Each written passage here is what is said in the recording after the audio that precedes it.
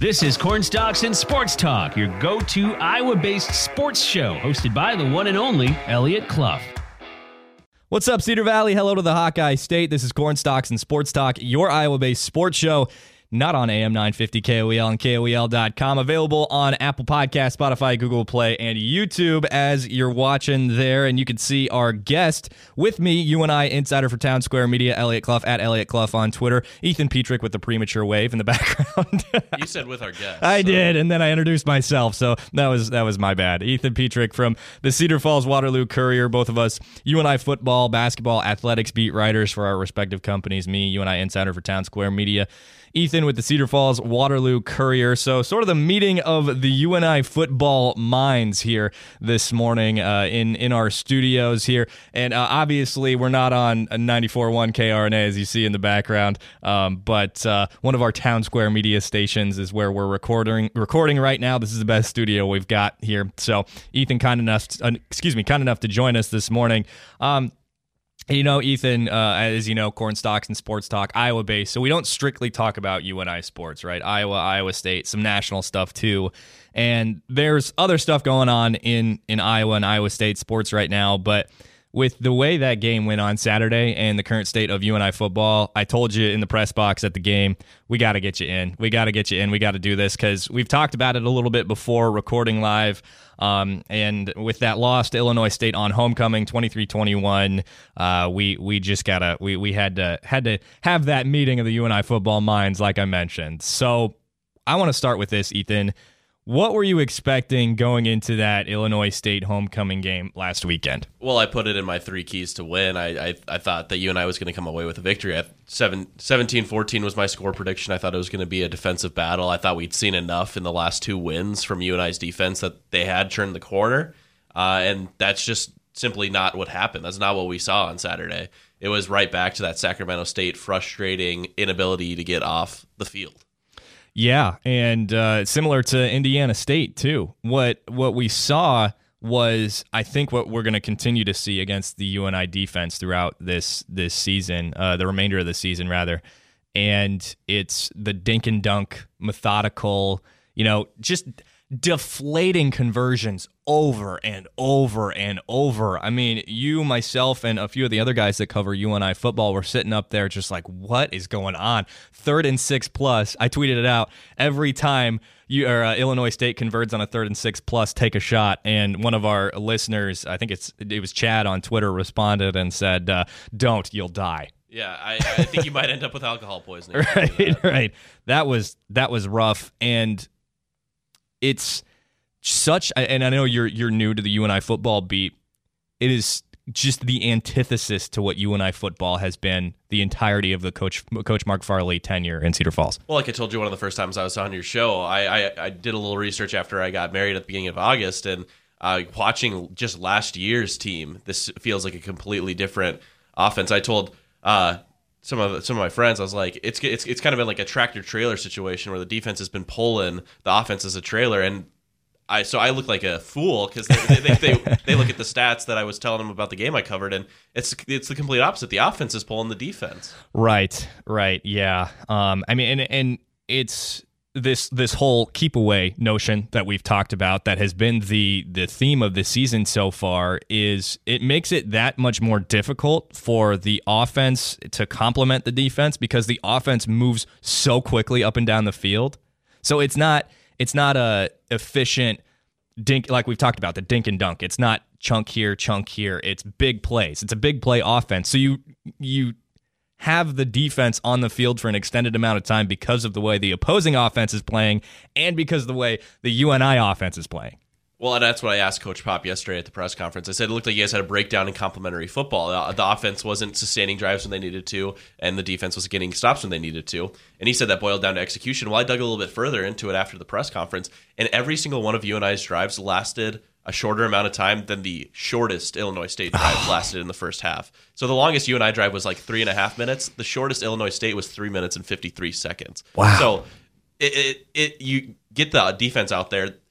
They're out there for 8 minutes. Vance McShane, as he said, the offense gets tight in the postgame. Yep. And then the defense doesn't have enough time to make adjustments on the fly. And so it's just a frustrating watch. And one thing that I said to some of my friends that attended the game as fans, and I think I might have said it to you in the press box too, is it's not an entertaining product to watch for football. And if there's anything that UNI Athletics needs, especially on a game where there's heavy amount of attendance, like homecoming, is to be entertaining. And that's what that offense brings, but when it's only out there for 2-3 minutes at a time, you're not going to get that.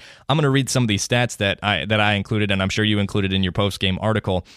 The Redbirds held the ball 35 minutes and 25 seconds to 24 minutes and 35 seconds for UNI. They converted on 13 of 20 third downs and were 2 of 2 on their fourth down completions. The Redbirds ran 79 plays to UNI's 58 for the entirety of the game. It's just frustrating that if you're going to encapsulate the UNI football season so far, especially for the fan base, it's frustrating. Well, yeah, that's how I led the story I wrote for today's print. It was the frustration was palpable. You could just feel it by the time we got to the end of the third quarter. It was just, everyone was just a little tight. There was an air in the Unidome that it just felt everyone was frustrated. And then in the post game, disappointment was definitely one of the emotions I was reading off the guys, but Farley especially, you could tell he was frustrated just by the way he was talking, rolling up his little stat book there and smacking it off the table a little bit. So you can tell that they're frustrated with how things are going so far. And I think especially for Farley, it's because he finally knows he has the offense that can get it done, and it's the defense that's not getting it done this time. Which, again, it's just the antithesis to what UNI is and has been for such a long time. And, you have to give credit to Illinois State where it's due, too. I mean, they executed their game plan to a freaking T. Well, to a T. It's the second week in a row that a team has come in with the exact same game plan. They come in, they say that they're going to run, they do it, they convert, they sustain drives. Every single Illinois State drive was double-digit plays in the first half last week. So the book is out. The book is out on UNI. You don't want to see their offense on the field, and you would like to keep the defense on the field as long as possible. Which is just painful. Like having seen it is one thing, and then hearing about it again is a whole nother. And so, as we're looking forward to these games coming up here, to lose, I'm going to backtrack here.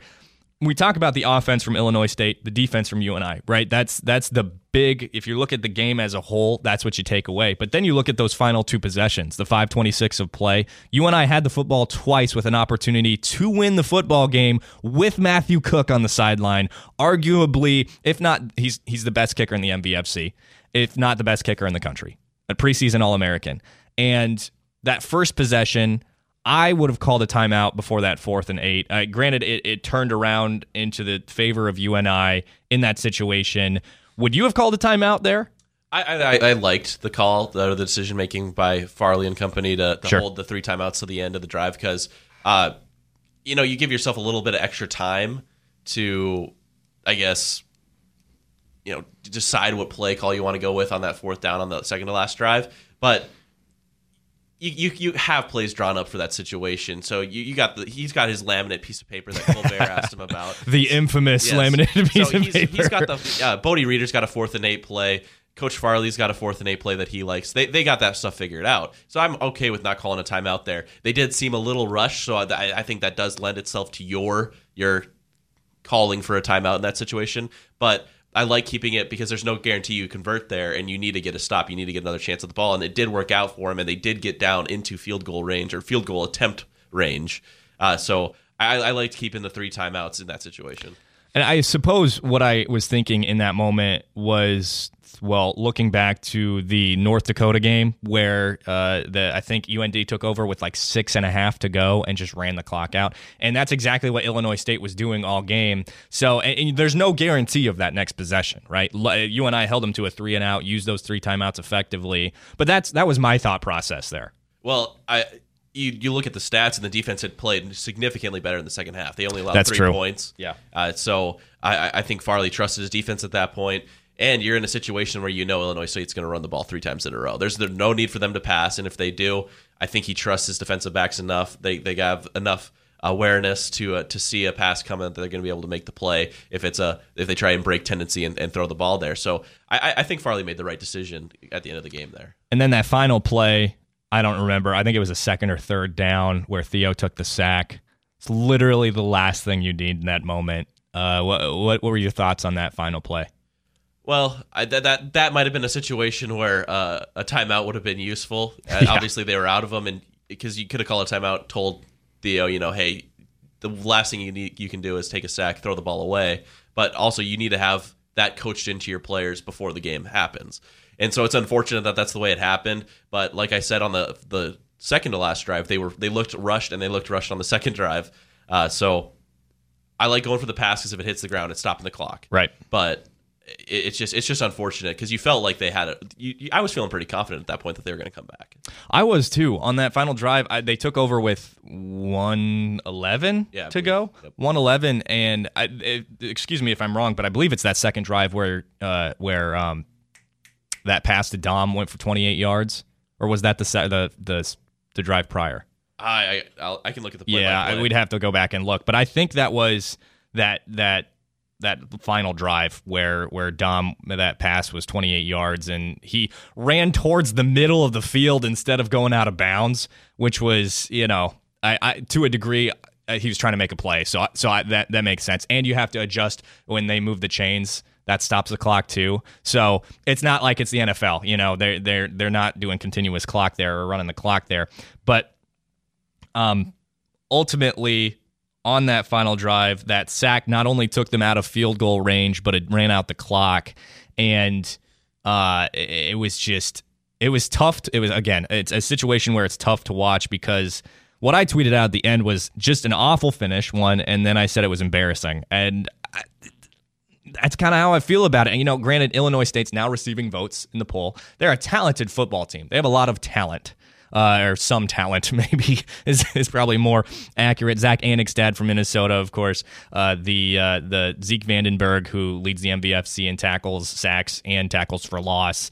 So they have some really talented guys on that roster. UNI is a better football team.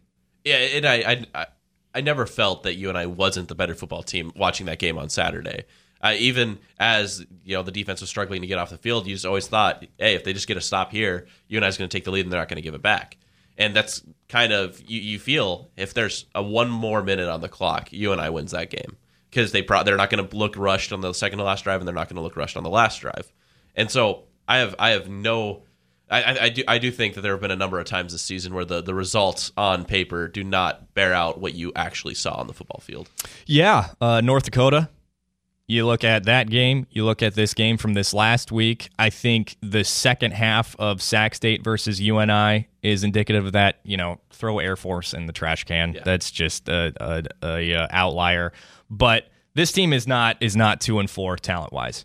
And the holes that are there so far, at least in my mind's eye, is very clearly that this team is missing Jared Brinkman, MVFC Defensive Player of the Year for 2 years now with the Toronto Argonauts. And which congrats, Jared. I know Jared. I've talked to him a few times. I don't think I've actually officially interviewed him on a show or anything, but very good guy. Very happy for him. But UNI defense is definitely missing his presence on the interior. And then there's gaping holes in the zone defense. Gaping hole. I mean, it was like a refusal to play man to man, and that is what a large part of those third down conversions. That's why they happen. There's guys just wide open in the middle of the field. And when you have athletes that are capable of defending those guys, like Edwin Dearman, like Benny Sapp, like Wu, like Steph Black, there's too much talent on the field that can cover man-to-man for this to be happening the way it is, in my opinion. I think in a lot of those third down situations where you saw Annigstad roll to the right, I think they were a little over concerned about his ability to run because he was a dual threat guy out of college or out of high school when he went to Minnesota, and that's how Minnesota tried to use him. And so there were a number of times where you'd see Annigstad roll to his right or roll to his left, look downfield to pick it up with his legs, and the defensive back would come off of his coverage to come up and make the tackle, and then he would just, right before he got to the line of scrimmage, would throw the ball. Yep. And so I think that's just an issue that you were seeing because the pass rush wasn't getting home, or they wouldn't get Annigstad on the ground. There were a number of times where that was probably the most frustrating thing is the pass rush would get there, Annigstad would just break the tackle and run away. And find an open guy for 6 yards. Yeah. Which I think that's it right there. If you were to point to one thing specifically about that game this last Saturday, that's the thing that took the air out of the dome right there, because it'd be 3rd and 8 and a play like that would happen, and it was just over and over again. Like I mentioned, 13 of 20. Now, the solutions. We can talk about the problems over and over and over again. And of course, you and I aren't football coaches. We're in the media. But what are the solutions here? Does UNI offense, do they have to slow it down a little bit? Do you look at the issues of tackling again? Do we not want to let opposing teams get those chunk plays on thirds down? Obviously, that's the big thing. But how do you address that? Is it switching up the coverage? Is it playing man-to-man? How do you fix these issues at hand for UNI football right now if you are Mark Farley, Ethan Petrik? Oh, if I'm putting on my Mark Farley hat, I'd go to Coach Reeder and I'd ask if we could maybe see our 2 stud running backs a little bit more. Yeah. I mean, you got Vance McShane averaging over 5.5 yards per carry, Dom Williams over 5.5 yards per carry, but they're only averaging about 10 carries a game. If we can see those guys maybe 15 times a game, I think you're going to help us. Establishing the run game is going to help UNI so much more than the offense and the run game currently is helping UNI, because I feel like you kind of tried to pull a stat that didn't end up being a stat, but they just seem to go like 3 and out every game to start the game. Yep. And it's because it's 3 passes and then they're punting the ball away. It's 3 passes, all incomplete, or they don't get 10 yards, and then Pettinger or Loescher runs on the field. Right. I think if you ran the ball a little bit more to start the game, you could help get the offense in a groove. It would cause a little bit longer drives because you're burning the clock with the run game. And I think that would be majorly beneficial to UNI. That's been my biggest thing, is we haven't seen enough of the run game. Definitely. And I completely agree. And to boot, you have your 2 talented running backs. And then you have Harrison Bay Bowie, who is a talented transfer from Eastern Illinois. And the little bit that we've seen, granted it was against Western Illinois, has been encouraging. And he was a stud out of high school. And he's a guy who can pop you if he needs to. Oh, and talk about the comp that Coach Austin gave him, the running backs coach at UNI. In your article, yeah. Terrence Freeney. If you're saying you have Terrence Freeney at UNI right now, that's got to get Panther fans excited. So let's see him a little bit more. That was a guy that ran for 1,000 yards in the Valley. Right. Helped you lead you to a national championship. And, I mean, I've spoken with Harrison a little bit. He is thrilled to be a Panther. Thrilled. And to a degree, I mean, obviously, there are guys on the team that haven't seen the field yet and probably shouldn't see the field yet just based on developmental purposes that are also thrilled to be Panthers. But you throw that into the factor of the talent that Harrison Bay Bowie has, and you want to see guys like that get the field as a media member anyway, and I'm sure fans feel that way too. Well, I mean, I don't want to get romantic about college football here, but that's why you love college football, right? Right. Yeah. Because you have guys that are out there and they love the school that they're playing for, and they're putting it all on the line. Maybe not so much so at the FBS level anymore with NIL. Right. At the FCS level, that's alive and well, and that's one of the things I love about going to a Panther game is I know that these guys are putting it all on the field for things that are not monetary. Right, exactly. And it's there at the FCS level. The Cedar Valley does love their Panthers, so it's just not quite to the degree of like what Caitlin Clark just signed with Nike. Exactly. But one thing that I do want to address before we continue here on Corn Stalks and Sports Talk this morning, Kale Loescher is in the hospital last I heard with an unknown sickness. Thought it was pneumonia. We're not really sure how it's continued right now, but I believe his girlfriend Fiona Riordan is selling bracelets that say "Fight Like a Panther" #Team Kale. Only $5. I'm gonna see if I can reach out to her and get a link to what we can do there. But that will be in the description on YouTube and all of the podcasting platforms. I'll also get that out on Twitter, and you can follow me on Twitter. It's @ElliotClough on Twitter. I'm sure Ethan will either tweet it out himself or retweet what I've got. You can follow him on Twitter too. It's Ethan_Petrik. So I'll probably just retweet what you do because it is a race, so I got to give you credit. Yeah. Hey, man, you helping me out with that app we talked about has been huge. But that's neither here nor there. That's media info we can't share. But Fiona Riordan again, that she's selling those bracelets for Kale, and we'll see what we can do here. I'll reach out to her today and get that out and available for Panther fans. Last thing on the UNI defense before we move forward, look a little bit at Utah Tech and talk a little basketball before we let you go. I said it several times. I think I said it to you in the press box during that game. UNI they're facing Utah Tech this coming weekend. Obviously, a very different matchup than what you're going to see in the Missouri Valley Football Conference. But going forward, UNI still has to face Missouri State, South Dakota State in the Dome, and then they have to travel to Carbondale and take on Southern Illinois, and then they have to travel to Vermillion to take on South Dakota. All 4 difficult matchups. South Dakota, they've been at the mercy of just a brutal schedule. Southern Illinois has started to figure it out. They've been playing pretty good ball. Missouri State's starting to fall off a little bit. Still receiving votes because of the just ridiculous talent they have on the roster. They beat UT Martin earlier this season, who is a ranked top 25 team in the FCS. But Jason Shelley comes to town. I don't care how much their offense, how much their defense is struggling, how much they're struggling as a team. They're 2-4. He is going to shred the UNI offense or UNI defense as it currently sits. Well, I mean, if you're sitting here thinking that UNI, if UNI's 4-2 and you're feeling really good, and they're coming off a win over Illinois State, you're probably thinking, hey, maybe we can take care of a struggling Missouri State team. But it's a struggling UNI team too. Right. So right. 2 teams that are pretty much at the same spot in their season where they're both struggling, kind of. Already fallen below their expectations for what they can do this year. So I think that's still going to be a very, very tough matchup. I don't know a whole lot about what's going on with Missouri State, why they're struggling so much. I haven't been able to catch a ton of film. I don't know if there's any specific injuries going on or anything, but their offensive line is putrid. So that's the one issue that's glaring for them that I know of. I mean, you got Jason Shelley, who's arguably one of the, I'd probably say, a top 3 quarterback in the FCS, top 5. And then Jacardier Wright, who's a transfer from Oregon State, running back for them. They are nasty, man. Like, talent-wise, I don't know what's going on. I mean, losing to North Dakota. North Dakota's fine. I just really don't think they're as good as they're perceived to be after beating UNI and now after beating Missouri State. The biggest thing about North Dakota is they're very experienced. They have a lot of veterans that are starting for them. Maybe not so much on the defense, but on the offense, they are pretty veteran-laden. Right. And so I think you have a lot of guys who just, they might not be as talented as a freshman at Missouri State or a freshman at UNI that's playing, but they have that knowledge, and it's helping them get over the hump a little bit. And UND is not blowing anyone out, no. And I think it's purely because they have veterans.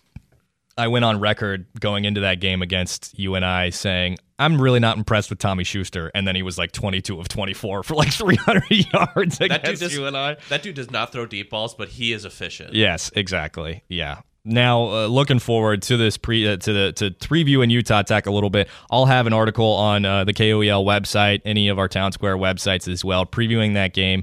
Ethan will as well, so check that out when it's available. He gives keys to the game. I give things to watch. So we do a different perspective, kind of complimentary for UNI fans to check out there. I also don't do like a score preview. Do you do a score preview? I do predict. I do Okay. attempt to predict. I'll try and tell you how the game's going to go. Okay. We have a correspondent that does it for Iowa State, so I just kind of copy his model. Nice. There you go. Okay, so if you want a prediction for the score, go to Ethan. And if you want one from me, you'll have to address me directly in public and put me on the spot. So we'll see where that goes.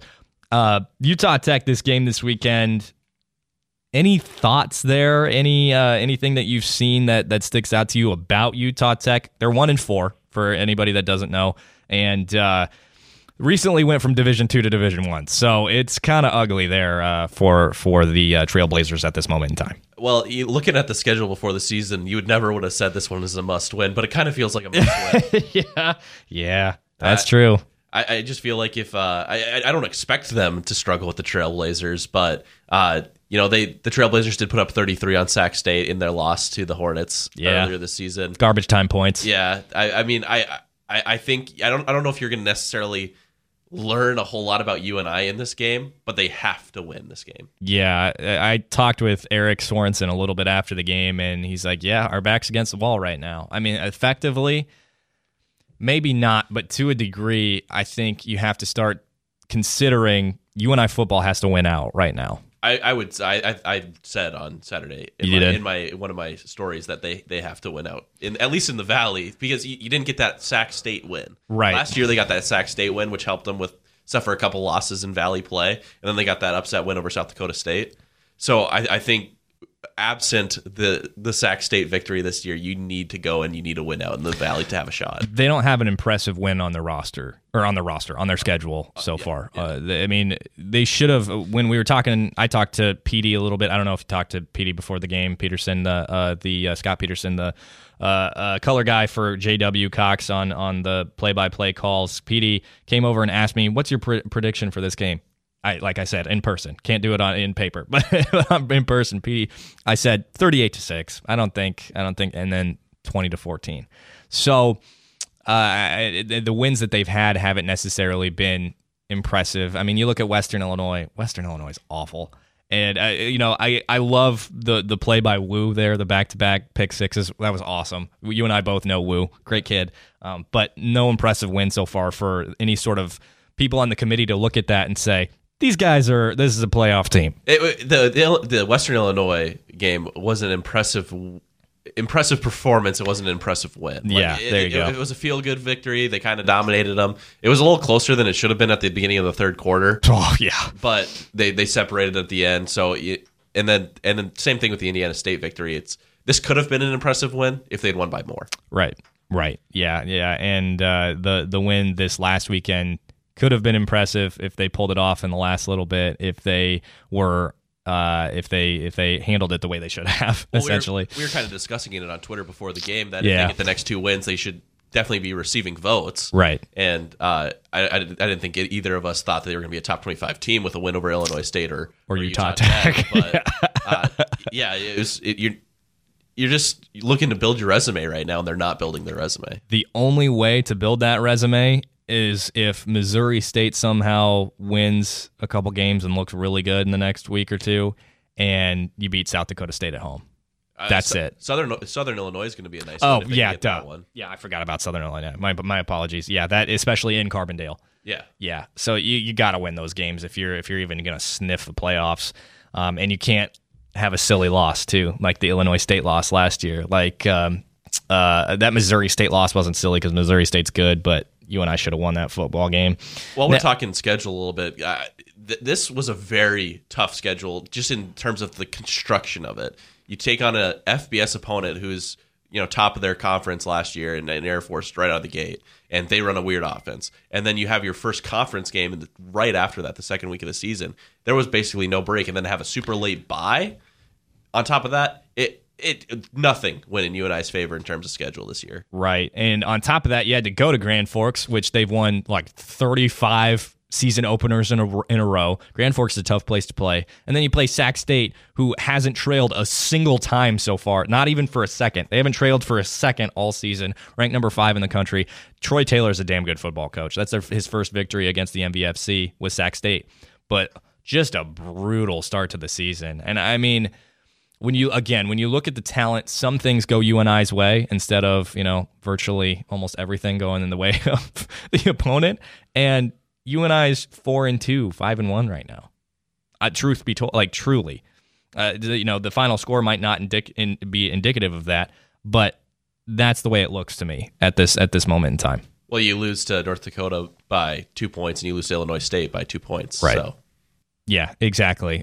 One possession goes your way, and those are victories. And that's what Farley said. I can't remember after Sacramento State was the loss that he said it after, but he said 12 minutes has defined our season. Yep. If you take away change those 12 minutes, and we're 2-1. Yep.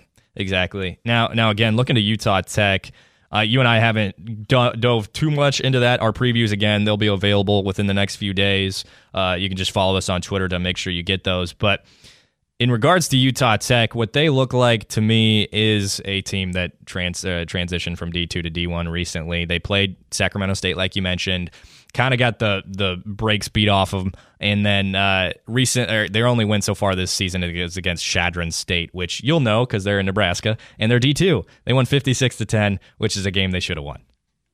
Yeah, I mean, if you're losing to Chadron State, you should probably not be moving up to D1. Yeah, and they're a team that likes to air the ball out from what I've gathered. Quite a bit of turnovers. But their lead running back has put the ball on the ground quite a bit and run pretty well, too. 77 attempts for 460 yards, 6 yards per carry, 5 touchdowns. But then you look at their quarterback, who's I think going to start in Victor Gabales, and he's 21 of 62, and he's thrown 7 interceptions to just 1 touchdown. Well, and I hate to say that this is an indicative stat, but every time UNI's played against a team that struggles with turnovers, Western Illinois, Indiana State, they've kind of just parade on that. And so I feel pretty good, pretty confident going in. This is another turnover-prone team. I think UNI is going to have, I don't want to call it a get-right game, but it's going to be a feel-good victory at this point in the season. We talked about the Western Illinois being a get-right game with Spencer Cuvalier for that first win of the season, and he's like, yeah, no, we want to respect, that's the right thing to say.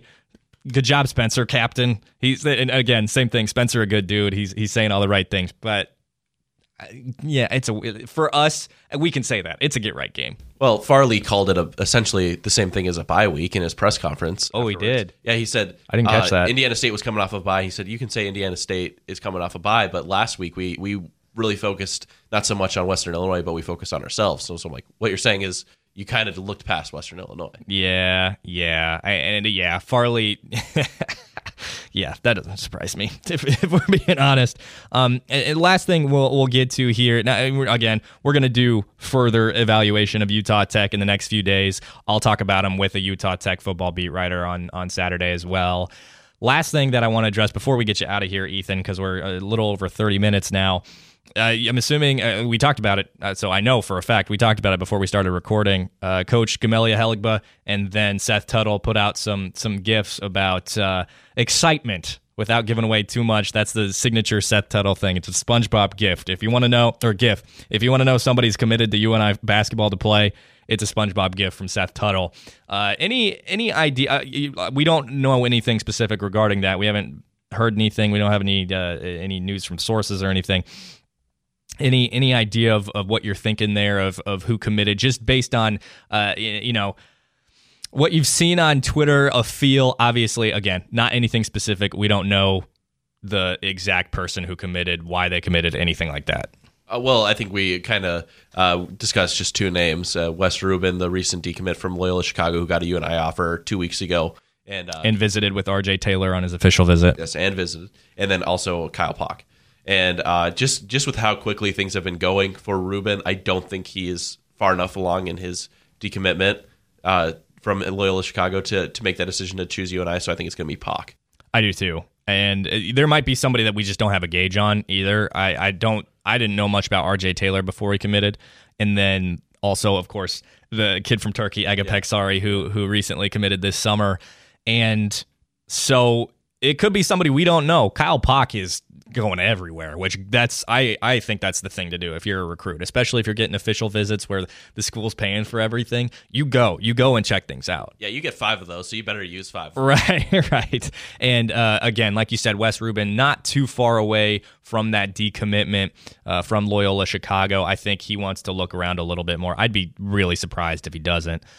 So if I had to guess, it'd be Pock, and that really does a lot for this 2023 class. If Pock commits and then later down the road Rubin commits too, this 2023 class gets really, really solid really, really quick. Of course, we know about RJ Taylor, what he brings to the table. I think he's a quintessential UNI recruit in that he's a great kid. He's incredibly invested. He's exactly what Coach Jake wants from his commits, and he's doing quite a bit to go out and recruit other guys like Wes Rubin, who's his teammate at the Mean Streets. Yes, what is it? The EYBL. EYB. I almost said NBL. That's the Australian Basketball League. But Pock, as we're looking up, I just pulled up his 24/7 sports profile. Has offers from Indiana State, Lipscomb, Missouri State, Oral Roberts, South Dakota State, and SEMO, with interest from Wisconsin too. So he's a 6'6" forward from Bolivar, Missouri, class of 2023, 3-star according to 24/7. I think the biggest thing is getting a big man in this class, because if you look at the roster down the road, it gets a little lean on big men in UNI's roster. They have plenty of guards. They're really fine at guard, but getting a big is pretty crucial in this class. You got Cole Henry, you got Chase Corbat from Cedar Falls, and Corbat's still a development and progress sort of thing. Henry, I love Henry on the offensive side of the ball. I don't know how much you got to see him, because I think you started halfway through basketball season. Is that correct? kind of towards the end of the Valley season. Okay. Well, so you didn't get to see much of Henry, and he is so fun on the offensive side of the ball. If you don't hear a mention of him playing quarterback in high school at least once per game, the broadcasters aren't doing their job. He's awesome in the pick and roll, really fun. It's the defensive side of the ball. If he figures that out, which if there's any staff that's going to figure that out, it's Coach Jake and his staff. If he figures it out on that side of the ball, he's going to be a force in the lineup for UNI. I mean, I'm going to take your word for it because as we already established, Cole Henry, I didn't get a lot of exposure to him. So I'll take your word for it. I think if you're looking at just this season, Austin Fife is also crucial if they can get him back. Oh, yeah. That's still up in the air. I'm assuming we're going to learn about that at Media Day next week, which Ethan and I will both be there, and I'll get some audio, and we'll see what we can put together. But Ethan Petrik from the Waterloo Cedar Falls Courier joining us today on Corn Stalks and Sports Talk. Ethan, we appreciate you, man. Yeah, thanks for having me on. And that's going to do it for this Wednesday edition of Corn Stalks and Sports Talk. Thanks so much for tuning in, folks. If you missed any part of the show, you can always listen on Apple Podcasts, Spotify, Google Play, wherever you get your podcasts. And of course, when we have a guest, it's always going to be on YouTube, so you can find that interview with Ethan and I on YouTube as well. And lastly, make sure before you go, if you're listening on Apple Podcasts, Spotify, Google Play, or YouTube, that you make sure you leave a rate and a review or leave a like or drop a comment, etc.